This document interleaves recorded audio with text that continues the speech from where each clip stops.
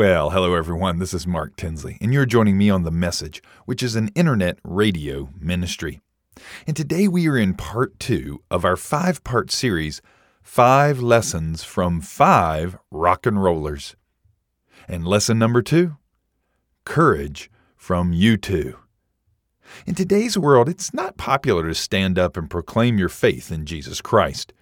Those who do so are so often seen as simple-minded, antiquated, or worse, bigoted.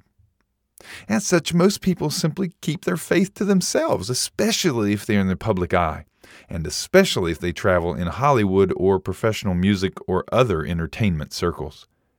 In their attempts not to alienate fans, these folks tend to either abandon their faith or hide it. But such is not the case for U2's frontman, Bono. I've watched several interviews with Bono over the years where he clearly proclaimed the name of Christ. In one interview I watched a couple of years ago, Bono was asked point blank, "Do you think Jesus Christ is the only way to heaven?"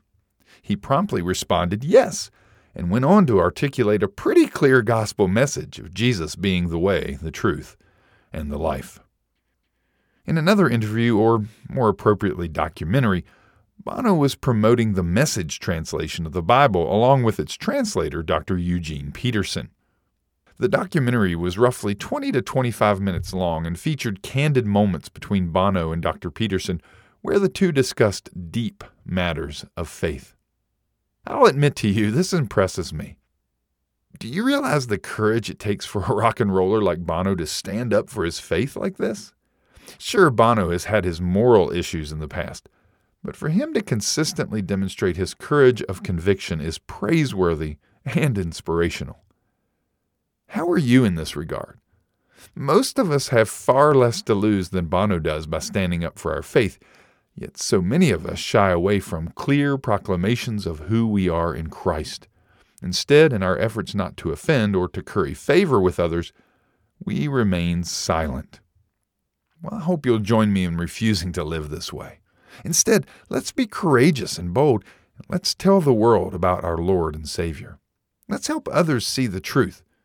Let's be what we've been created to be, disciple makers who have the privilege of proclaiming our Savior's name. Well, I hope you've enjoyed this episode of The Message, and I hope you'll join us next week for part 3 of our 5-part series, 5 Lessons from 5 Rock and Rollers. We'll see you next time.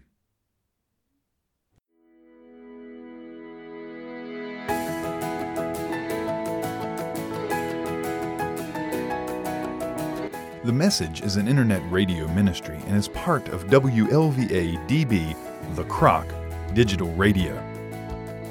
You can find out more information by going to www.thecrocradio.com.